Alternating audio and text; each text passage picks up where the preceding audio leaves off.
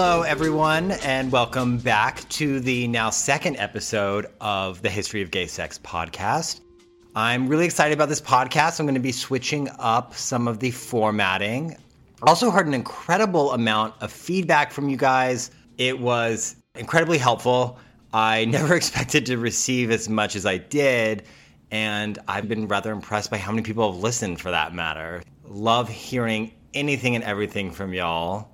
So today we are actually going to be doing a lot more recent history. I know last time I did ancient Greece, 2,500 years ago. For today, we're actually going to be focusing on the history of gay porn, which I think everyone should be really excited about. One of the things that's really interesting about this for me is the fact that this is heavily involved with the sexual revolution that takes place starting in the 50s and, goes all the way through the 80s, although for the most part, federal law is really solidified, protecting First Amendment, free speech, and pornography laws. So this is going to be really interesting because we're going to do history of contemporary gay porn as we know it, and then we are also going to be doing kind of a look at the sociological impact and how it affected the court. The Supreme Court was the major deciding factor when it came to pornography laws. I'm going to get into that. So we're going to break this up into two parts. First part is going to be over the origins of gay porn after World War II. And then the second part is going to be gay pornography and how this all was solved through our federal court system, which ultimately comes up to the Supreme Court.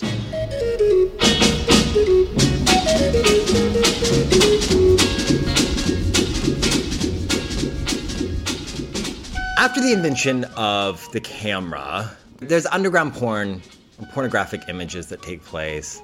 A lot of it is actually associated with the French, which I actually find kind of funny because I feel like as an American, there's kind of this stereotype of the French as being these people who are kind of like sexual, we say like ménage à trois. There's kind of this weird sexual element that gets put onto the French as an American. So I think it's kind of funny, though, that the French are the original people that we blame for being the source of erotic images, pornography, stuff like that. And that's not just with the gay world. That is all across the board with pornography, or what was considered pornography at the time. Obviously, that definition has changed. But we basically, late 1800s, we have what are called French postcards. There are some that are actually completely nude. We do have male nude versions. Obviously, we have female nude versions. The first instance of a pornographic film, it's this French film. I think it was created about 1920. At least that's my understanding. That was when it was released in France. It is hardcore porn. And I guess to start off, the difference between hardcore and softcore porn is that softcore porn either involves nude images or it involves what we call simulated sex. So they're not actually having sex. They are simulating it. For a long time, until about the 1970s, anything that was shown publicly had to be simulated. I'm going to get into that later on, but I did want to just quickly define the difference between softcore porn and hardcore porn. So this film, I'm going to totally butcher this, but it's Le Ménage Moderne de Madame Butterfly. And it's actually really inclusive. There's two women that have sex. There are two men that have sex. There are obviously men and women that have sex. I want to say that there were three people at one time having sex, but I don't remember. There was one person who was, I don't know if it was purposeful, but he was very androgynous. At first I thought it was a woman. It kind of looked like a geisha. And then I quickly realized it was a cross-dressing geisha because you could later see genitalia and such. But yeah, it was very interesting. Surprised me for the time, kind of how progressive it is, or at least how we would think of it as being progressive at the time. In the 1930s, we experience what is these physique magazines. So you think of Men's Fitness, Men's Journal, all these exercise magazines. They start really coming into the fold. There was a man who created a workout regimen, and his name was Charles Atlas. So Charles Atlas was a skinny guy. He bulks up, kind of decides to take it upon himself to go ahead and start advertising that he's come up with this workout routine. It bulks them up, makes men more manly, makes them more attractive for women. And, he starts advertising this in magazines all across the nation. And real popular. It's still around today. In the 30s, it's interesting because there are people who start talking about how they don't like the homoeroticism that is kind of being perceived in these magazines. And from some of the history that I've read about this is kind of also the time that public conversations are beginning to happen about homosexuality. In fact, I think at this point, every country in the West has anti-sodomy laws, with the exception of France. And people are aware about it, but it's kind of becoming a part of the public discourse to a certain degree. And you have these physique magazines start coming out in the 30s, but not in any way that is aimed towards gay audiences. Now you go through World War II, you start having the rise in pinup girls. So that kind of relates. I know we're talking about gay porn, but that kind of relates because at the time you basically have what is something that's a little bit more culturally accepting of erotic nude imagery, we'll say. And, Marilyn Monroe, 1950. And now on the flip side, you have this changing way that we start visualizing men in mass media. That kind of goes into not just erotic images, but mass media in general, especially with Hollywood. And you see that with Marlon Brando and Streetcar Named Desire, Victor Mature and Samson and Delilah, even Charlton Heston, ironically enough, with Yul Brynner in The Ten Commandments, William Holden and Picnic. It kind of opens up this way that changes the perception of, I wouldn't just say manliness, but just the sexualization of men. And around this time, you have a man named Bob Mizer who ends up, so Bob Mizer is a man in Southern California, and he lives in LA. He's from Idaho, lives in a compound with his parents. I'm not sure if his father is still alive at this point. I think his father died around the end of World War II. Mother is there, and they're living in this compound together. And he is someone who became really interested in photographing men, naked men, or at least nearly naked men, at a young age, and fanatic photographer. So he turns a business out of it. He originally would get his male friends, I think the ones who he had deemed aesthetically attractive enough, photographs them, and eventually starts photographing male models that he hires in some capacity. He goes on to create what's called the Athletic Model Guild, AMG. And AMG actually becomes really famous in Hollywood. And it all took place on his family compound, which was, I want to say it was just northwest of downtown Los Angeles. So he creates what is called Physique Pictorial. And Physique Pictorial is the original Beefcake magazine. And Beefcake magazines are homoerotic athletic magazines that are made for gay audiences. And they have content in them in terms of the editorials that show really who it's for. And it's really interesting because he has this element to it to kind of add some seriousness, kind of validate that it's not just gay porn or what would be considered gay porn. I want to read a quote from one of the editorials that was in one of his early magazines, and it says, "Physique Pictorial is dedicated to creating in all people a greater body consciousness. Almost every religion teaches us that the body is a temple of the soul. And whereas we never advocate that any person become so preoccupied with the physical side of life that he neglect the intellectual or spiritual, we feel that the maintenance of a fine, healthy physique by those who are able to do so is to pay great compliment to our Creator who planned for the utmost perfection in our universe." He goes on to say, "If we believe God is perfect and that God created man in his own image, does it not also follow that the perfection of our bodies is of next importance to the perfection of our souls?" So it's quite a deep philosophical justification for this magazine, but it shows you that it's not like this kind of smutty, sex-only narrative. And in fact, you had to stay far from that at the time, because if you had the absence of that, it was considered obscene. I'm going to get into this later in the second section of the podcast. But when you get into that, it's really important for the validation of the magazine. But so he starts this magazine, and he starts selling it in I want to say West Hollywood. All the models are in his compounds.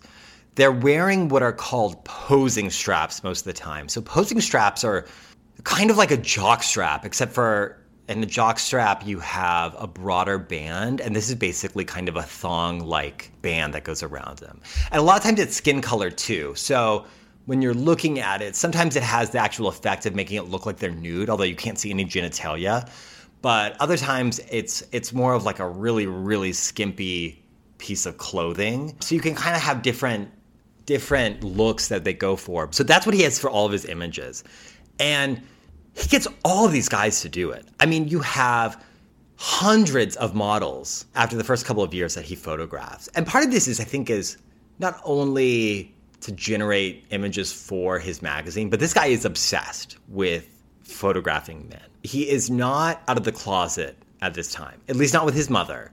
And so the irony is that his mother would allegedly make the posing straps and would actually have them fitted for the men for the photo shoots. I mean, they are like nude. It's basically like a thong in the back with what you see with women, at a beach. It basically is so skimpy in the back that it's like a thong. So you can see pretty much their entire butt when they're wearing them. Mother has no idea at the time that he is gay, and he gets into trouble. And so in 1947, he gets arrested on obscenity charges for photographing nude men. There's actually two parts to this, because he would photograph nude men that he would not always publish, but he would have it. Now, in the back of these magazines, these beefcake magazines, they would put ads up, and these ads would advertise for raunchier and more sexual images. To my understanding, I don't know if there were sexual images that were actually simulated, that were actual like sexual intercourse, but there were fully nude images, at least. And this was something that kind of had questioned the legality of these. And so they arrest him. He's on obscenity charges, and it's by the LAPD, Los Angeles Police Department Vice Squad. And this is actually something that it seems like such a throwback because, we obviously don't have vice squads these days, but that is what they called the department that dealt with, gambling, sex workers, gays, gay bars, stuff like that. Anything that was obscene, inappropriate, pornographic. So they go in, they arrest him. His mother's aware that her son has been accused of creating homosexual obscenity images. And so he goes and he is in jail for about 6 months. He's in a work camp, part of a prison outside of Los Angeles, goes, comes back, keeps doing it. Around the same time, a director named Kenneth Anger, who's a very famous artistic independent film director, has not done anything mainstream that you guys would have heard of. They're all fairly short films, incredibly artistic, very surreal. Something similar happens to him, and it was suggestive at the end of this short film that Kenneth Anger made. I think he was like 19 or 20 at the time. There is this part where this actor he has an erection, but then it's not. So when he's sleeping in bed, it looks like he has an erection, but when he pulls the covers off, it's really like a prop. And so there's nothing explicit. It's just, what it's insinuating. And then at the end, he has an image where this man he's got his pants unzipped. And when his pants are unzipped, instead of any genitalia or a penis coming out, there's a firework, which, it's called fireworks. And it looks like almost like a giant sparkler. And he gets arrested for this too. It gets litigated. And this is the first time, to my understanding, that in the California court, they say, this is art. It's not obscene. There's nothing illegal about it. And so you can't go after people for this. And it was homoerotic too. I mean, we're not just talking about obscenity in terms of straight porn. This was very much homoerotic and had a lot of gay elements to it. And now, a quick break with a gay history update.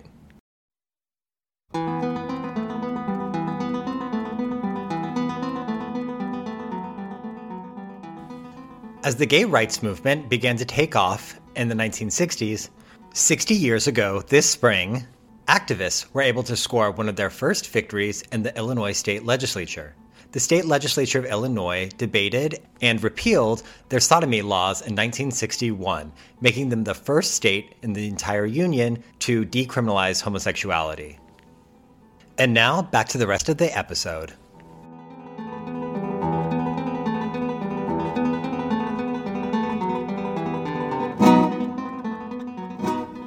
So Bob Mizer goes back and he keeps photographing, and physique pictorial takes off. And he's kind of considered the grandfather of these beefcake physique magazines. Now, this takes off, and he inspires a lot of other people to either engage in homoerotic photography and sell to these magazines, or you have other groups that are same as him, kind of in-house. They have their own photography guild. They also have their own physique magazine. And so I wanted to go and read a list of some of these because they've actually become fairly valuable these days. There's a lot of people, as I've come to learn, who collect vintage homoerotic photography, and they're going for a lot more than I would have ever suspected. But some of the other photographers you may have heard of are Bruce of LA, Denny of San Francisco, Gene Ferrero, who I believe was an Italian who shot a lot in France, Carol of Havana, Edward McAndrews, John Palatinis, who worked for Tomorrow's Man. That was another big physique magazine. You had Mel Roberts with Young Physique. That was later on in the 60s. You had Spartan of Hollywood, which was a big physique magazine that was really famous in Southern California. You had Stan of Sweden. Stan of Sweden is nowhere on the caliber of Tom of Finland, and the Western Photography Guild with Don Whitman. And he was out in Denver. Now, you have a lot more that we're going to talk about in the second half of the show when it comes to the Supreme Court decisions. But they start to take off. And halfway through the 1950s, you can get these physique magazines in any major city. A lot of cities have their own, but you've got these big brands who are in certain newsstands all across the U.S. And it's really interesting because it is kind of the first time that gay people, whether open or closeted, have something that is sexually validating for them, and public too. Like I said, there's always been underground gay porn. There's always been underground porn taking place. But this is the first time it's out in the open. And one thing that was interesting about this too is that in the back, you had advertisements that people could take out. And so you had people that would advertise fellow gym lover looking for another fellow gym lover, obviously all coded stuff, but it was a way that gay people could meet each other. And there's this one documentary I was watching. They interview some of the models and people who were familiar with physique pictorial in these magazines. And they talk about how it was like the one thing they had that was pro-gay, or not even necessarily pro-gay, but it was the one time that like something was made for them, something that showed that there was just this level of validation and almost affirmation. And it had a big impact on people. And it was the first time that gay people were ever presented in some kind of positive format. You know, for the most part at this time, if you're gay, you're mostly hearing about maybe a gay bar that has been raided, they've arrested people. You maybe have, you hear about obscenity being found or gay men being arrested who are cruising in a park somewhere. I mean, there's never anything that's positive at this point. So it is a big deal. Another thing too is that these magazines, and they were small. I think they were only 6 by 8 inches. They're not the full-size magazine that we think of today. They were incredibly accessible for people. I mentioned that they're in every city, but one thing too is that you could buy it as a closeted man because you were buying a physique magazine. You're buying a fitness magazine. You're not gay. You just like to take care of the way that you look. And so that was another thing too that made it a lot more ubiquitous for people, is that it was veiled because it had to be at the time, but it added to a level of accessibility that you just didn't see before that. So back to Bob Mizer. He's running this operation. His brother is doing the accounting and the financing. It said his mom she's helping out. She helps make the posing straps, allegedly. And he has these elaborate set systems. He can take an image of some 20-year-old boy in front of a backdrop of Roman ruins, Some are out in nature, so he's actually out in the wilderness in California. A lot of times not, though. A lot of times it's in the studios. They're in costumes. And he actually goes on to make homoerotic videos. And it's never sexual for the most part. When he first does it's the 1950s, and anything that's actually put into theaters, because a lot of this did get screened. Remember, the VCR did not come until early 1980s. So it's the one easy way to see a movie is in a theater, whether it's, a porn theater or not. That's how you're seeing this stuff for the most part. And I think the most sexual it gets is sometimes the boys. When I say boys, I mean they're 18 to 25 are spanking each other in the posing straps. But for the most part, it is just like the quintessential definition of homoerotic that you can think of. And so it's funny because they have these really like homonormative takes on certain movies. There was one that I watched that was, I believe it was like Aladdin, that kind of story. But you either had men that were in drag that involved women, and it's just everyone is a man. Everyone is half naked, almost completely naked. It's almost comical. And he's got these elaborate sets. He has all these different props. Sometimes he has wild animals like snakes, donkeys, stuff like that they're with. And he's able to find thousands of models to do this. And most of these models are pretty young, probably between 18 and 25. A lot of them are transient, so they are semi-homeless or they don't have stable jobs. One thing, too, that's appealing about this is they are paid way more for one photo shoot, which is like a couple of hours. I think I read somewhere that it was like 2 hours or 3 hours of a photo shoot was like a week or two's worth of work.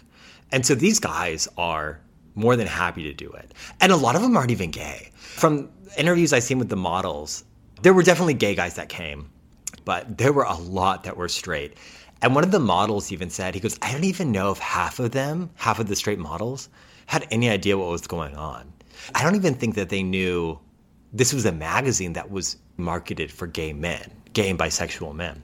And Bob Mizer would recruit these men saying, if you come here to AMG, Athletic Model Guild, we are this studio that is created on good moral values. We want our models to have model values. This is an earnest group of people, and it wasn't. I mean, I read there are accounts about how these models would go out and hustle. Hustling is what is a term for being a gay sex worker, especially at the time. And some of them are doing photographs during the day. They go out and hustle at night.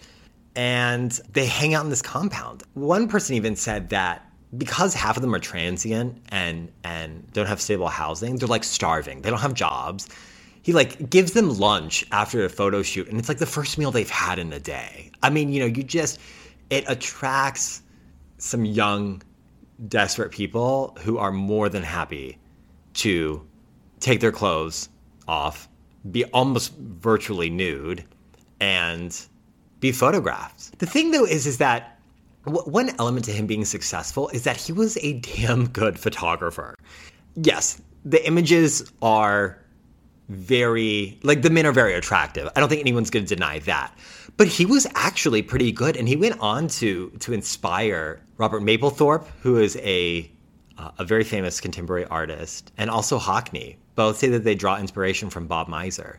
So it wasn't just so much that he had created something novel. He was also really rather good at it. Now, in 1957, he gets arrested again. This time, it's not on obscenity. He gets accused of being like a pimp, that he's part of this male prostitution ring, and goes to court. He's charged of it. He's not convicted on it. There were some other photographers that had kind of a casting couch situation, or some of these other people would photograph and would, sleep with their models. And it was unclear if the model was being paid for the photographs or for sex. And this included straight models too.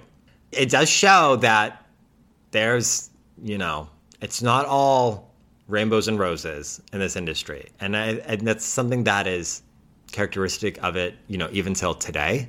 I know that we have OnlyFans where people are doing direct-to-consumer porn videos, but there's a dark side. I don't think anyone's surprised about that. One thing that was a big benchmark is in 1957, Bob Mizer decides that he is going to include illustrations by an artist named Tom of Finland in his magazine. This is the very first time that the famous Tom of Finland is first published in the US. And he's published in Physique Pictorial, and it is a huge success. Obviously, he becomes a very famous illustrator. And his first work that was included did not involve any kind of explicit nudity or anything that was explicitly sexual. Even though it was a drawing and there were illustrations at this time, it was definitely not allowed. It could not be published in this kind of manner. They both are, at this time too, they start creating the kind of stock characters that we see in homoerotic imagery of, the policeman or kind of like the men in leather, which is one that's big. You have the men who are dressed like they are in ancient Greece and Rome. You have the cowboy, so you get these stock characters that are reoccurring to this day. And it kind of sets up the foundation of what later becomes pornographic imagery as we think of it. And I say that because this is really what I would consider, not to get too technical, but this is almost like proto-porn. It's not like anyone who looks at these images today would not think it's pornographic. There's no nudity. So, our definition of porn has changed. But it definitely lays the groundwork for porn as we know it. And that really starts taking off in the 1960s, but especially in the 1970s. I know I had mentioned to you how in 1947, Bob Mizer is arrested by the LAPD on obscenity charges. And this is something that, as I mentioned, was not alone to him. You had a lot of people being arrested for obscenity charges at the time. And obscenity is actually the root that the federal government and also state governments use to define if something is illegal or not. So you never actually have a ban on pornography. They just say something that's obscene is illegal. And that definition of obscenity changes a lot. But I want to take a step back because I want to explain how we got here, how obscenity, the notion of obscenity needing to be illegal originated, and then also how it changes throughout the years, because this is really important, not only as it relates to gay pornography, but also the First Amendment and what the First Amendment includes in its protections against individuals and how they express themselves. From the foundation of this country, we don't have any obscenity laws. In fact, there is nothing really on the books to deal with this stuff, anything that's, inappropriate imagery, nothing like that. We don't have it. And after the Civil War, it's known that there are these French postcards, the ones that I mentioned earlier, are heavily circulating amongst the Union Army. And not long after, Congress passes a law making obscene material illegal. But the definition of obscenity is rather weak. The punishment for being caught with obscenity is really weak. And this law never really gets enforced. So consequently, this man named Anthony Comstock is a grocer, and he lives in New York City. And he sees all of these, what he considers obscene literature, being just openly bought and sold in the city. And he knows that this federal law is weak, it's not being enforced, and it influences him in a way that he feels really inspired to start this cause, start the first anti-pornography cause in the US. And he's got this personal experience where when he was growing up, these fellow farmhands showed him some porn. It's not clear exactly what it was, but some kind of erotic imagery. And he ends up having this masturbation problem, and they don't say exactly what happened, but he claims that he was had these compulsory sinful issues, and that pornography was associated with the devil, and he is this fundamentalist Christian, and he is going to take it upon himself to lobby Congress to enact stricter laws against obscenity. And he's going to use the YMCA as this social institution that's going to back him and get Congress to change the way that the law is to really cut down on obscene materials and stuff that he doesn't like. And as a result, we get the 1873 Comstock Act. And that makes the delivery of, quote, obscene, lewd, or lascivious material through the U.S. Postal Service as illegal, punishable up to 10 years in prison with hard labor. And they have to use the Postal Service for a couple of reasons. One, it's a federal entity, so they have jurisdiction over it. It can involve anything that's being mailed between two states automatically becomes it becomes in the federal jurisdiction as well. And the Supreme Court at this time has basically declared that the federal government is really limited in creating criminal statutes, that's got to be left up to the states. That is a states' right power. It is not a federal government power. So Comstock goes back to New York. The New York legislature puts him in charge of an obscenity department, and they give him full police powers. He gets to decide what's obscene, what's not. He arrests, hundreds of people, thousands of people over the course of his career, goes after all of these different publishers, booksellers, anything that he doesn't like. And at this point, we can be talking about novels, not even nude images, but novels that he thinks are inappropriate. And towards the end of the 19th century, in the late 1800s, you even have people in New York who are criticizing him, saying, hey, how come this one guy gets to decide what's appropriate or not? Now, you also have what is a court case that comes out of the UK at the time, and this is in 1868.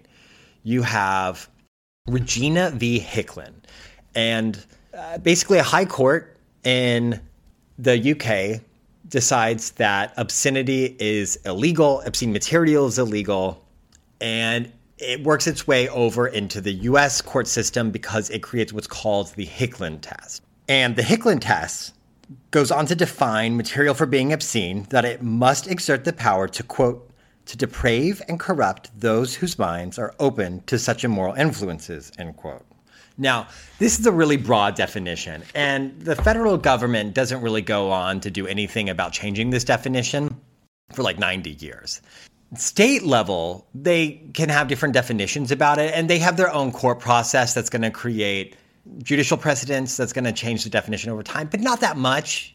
And also, if something's obscene and it never goes into the post office or never crosses state borders, it's only going to be a state issue. There's no federal law at this time that's going to be making it illegal. Move on, we're in the 1950s, and you have two individuals that get arrested on obscenity charges. You have a man named Samuel Roth, who is from New York State. He gets arrested on obscenity charges, and this is actually the federal crime because he's going through the post office. It's a mail order book service, and the post office has determined that the books he is shipping are obscene. You have another individual. His name is David Alberts. David Alberts is selling also obscene material. This is only in California, though. So David Alberts, he gets arrested. He then appeals towards the Superior Court of California, loses. The Superior Court says your erotic magazines are illegal. They're obscene. We're not overturning this conviction you have. On the opposite side, you've got Samuel Roth. He goes through the federal court system. He first goes and has it appealed through the federal courts. They say no, and they both go up to the Supreme Court in 1957. The Honorable, the Chief Justice and the Associate Justices of the Supreme Court of the United States. Oh, yea, oh, yea, oh, yea. All persons having business before the Honorable, the Supreme Court of the United States are admonished to draw near and give their attention, for the court is now sitting. God save the United States and this honorable court. They combine both cases, and it comes to the court case, which is known as Roth v. United States. And at this time, you have what is called the Warren Court. And the Warren Court is probably considered the most progressive court at this time because most of the justices are from FDR, Truman. You've got a couple from Eisenhower at a certain point. But it is mostly Democrats who have nominated these justices. And they're really progressive. They look at things in this kind of post-war mindset. They're a lot more modern, and it's really impactful on society. And so they both petition, Alberts and Roth, and they say, hey, this is not obscene, this is not lewd or lascivious, and that this definition of obscenity is way too broad. And the most ironic way, the Supreme Court says in a 6-3 decision, so you two individuals were arrested properly and we're not going to overturn your conviction. But we do need to change the scope of this definition of obscenity. We're going to agree that obscenity is not protected by the First Amendment, but we're going to change the definition of what obscenity is.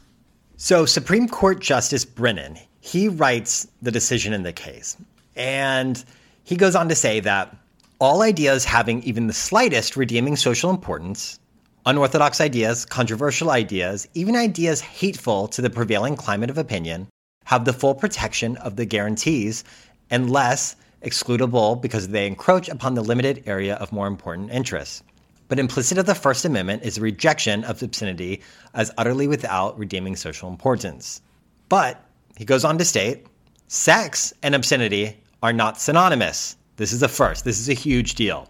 He states, obscene material is material which deals with sex in a manner appealing to prurient interests, i.e., material having a tendency to excite lustful thoughts. So only sexual, that is all that it is. It's sexual, it has no redeeming social value whatsoever. Hence the editorials that you find in things like Playboy at the time.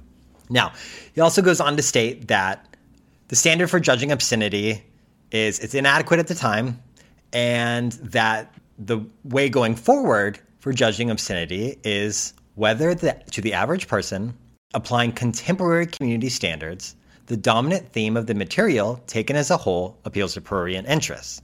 And this is really important because it uses the community as a way to define pornography, which we actually find out over time, community standards and using jurors to decide if something is, lewd or obscene, that the community is way more forgiving than the government is. And this is also important too because different communities are obviously going to have different standards. And if you've got someone in San Francisco, that community is going to have a different idea of what obscenity is than if you're in Topeka, Kansas. And this is actually something that shows how there can't be federal community standards because every community is going to be different. And it localizes it in a way that is really beneficial as the first step. And around this time, you have the Mattachine Society, which it preempts the Human Rights Campaign, and it is the first pro-gay advocacy group in the U.S. And they start printing this magazine called One. And it's not pornographic at all. It just basically portrays gay people in a positive way. And it's written by gay people. It's for gay people. It's a gay rights magazine. And the federal government, through the post office, because they can inspect the mail to see what's obscene and what's not, they decide this is obscene, this is totally illegal because it's for gay people, and gay people are social deviants, and anything that's for them is obscene. No matter what the material is, if it's putting gay people in a positive light, it's obscene. Now, a year after the Roth case, the Mattachine Society takes this to the Supreme Court. And it's called One Inc. v. Oleson. Oleson is the head of the post office at the time in Los Angeles. Now, the Supreme Court never does oral arguments on this, which is the most anticlimactic aspect. And I say that because this is the first pro-gay rights ruling the Supreme Court has. And they don't even argue it. They just say, hey, Roth, what we decided a year ago, the Roth case, this protects this. And it's unanimous. I mean, all 9 justices agree. Can you imagine 9 justices agreeing on something like this today?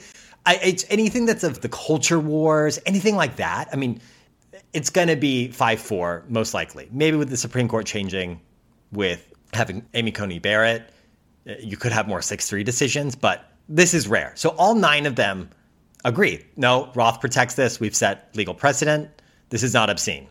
We're going to go on to the next case. That involves a man named Lynn Womack. Lynn Womack runs a beefcake magazine in Washington, D.C. And the post office says it's illegal. what you've got is obscene because you are showing nude men, semi-nude men. It's homoerotic. It's for gay people. And it's obscene. We're not going to deliver it. And he takes him to court and says, no, you can't do this. So goes up to the Supreme Court, and they actually argue this over 2 days. It's another thing that's kind of crazy to think about, and I say that because the Supreme Court never does that anymore, and rightfully so. They have such a large amount of cases on their docket that when I listen to the oral arguments, it's about 2.5 hours total. They kind of ramble, and it really could be a lot more concise. But so they go to the Supreme Court, and I'm using what's called the Oyez Project, and Oyez was what you heard in the beginning of this segment before the Supreme Court opening ritual. And the Oyez Project for Supreme Court nerds is actually super cool. What they've done is they've taken all of the Supreme Court oral arguments and they've put them on the internet for free. And anyone can access this. And actually what they do is when you're listening to the recordings, they highlight the Supreme Court justice that's asking questions to the petitioners. And so you get to see how the justices were arranged at the time. And when I start listening to this, I already knew what the decision was going to be. But when I started listening to this, you kind of envision yourself being in front of these 9 old white men. And they're sitting there and they're talking about homoerotic magazines. And it's almost like you get this feeling almost like your parents have found gay porn. And you're like, oh, God, I've got to explain myself. Okay, I've got to explain myself to my grandparents, and they've just caught me with this physique magazine, and it's obviously, homoerotic and gay. And when you listen to the attorney who's representing Womack, he literally reminds you of Joe Pesci in My Cousin Vinny. And the guy, he seems so unsure of himself. And so he starts off, his first argument is, well, these are physique magazines, and they're really just for bodybuilders. I know that the men are in loincloths, but this has nothing to do with gay people. This is only because they're bodybuilders and people who are in shape. And it's like, no one's buying it. I mean, you could tell he's not buying it, but it also just, you get this idea that the Supreme Court justices aren't buying it either. And so he goes on with a lot more astute argument about why this is not obscene. He then goes on to say, the attorney for Manual Enterprises goes on to say, well, we've got these pinups, we've got these semi-nude and nude women that straight people get to have. Why do homosexuals have to be second-class citizens? And the Supreme Court's super receptive of that argument. And this is 1962. And they're listening and they're agreeable about it. But the Supreme Court, in its earnest questioning, says, well, there are some magazines that do include nude imagery in them. And they go, yeah, there are some. And the Supreme Court justices ask, well, they also have advertisements in the back that advertise for more sexual imagery that people can buy. And this is the vessel for maybe possibly obscene material being bought and sold and going through the postal service. So Justice Harlan is the one who writes the opinion. And it ends up being a 6-1 decision because 2 justices are not a part of the case. One is for health reasons. The other one's not involved at all. There is some disagreement between the justices on how it is constitutional, but a majority agree that these beefcake magazines are constitutionally protected. First Amendment, freedom of speech, they're not obscene. Still say that obscenity is not protected by the First Amendment. It's still illegal, but that does not include this. And one of the things they say is you cannot include the audience in determining decency and prurient interests. And Harlan struggles with dealing with this prurient appeal definition, but in the end, he just says, this is constitutionally protected, and just because it's for gay people doesn't mean it is obscene. And after this court decision, it opens up the floodgates on what is allowed with pornography. And it is a huge benchmark case that allows pornography to really take off. Now, one thing you have to realize too is that a lot of these beefcake magazine either people who were the photographers or were involved in it, a lot of them were arrested on obscenity charges. And this is the first time that they don't have to worry about that anymore. But you're going to have to listen to my next episode that I'm going to actually have out much more quickly than this one for a lot of different reasons. But it is going to include gay pornography and its history after this moment. So stay tuned. It's going to be really exciting, and I think everyone's going to love it.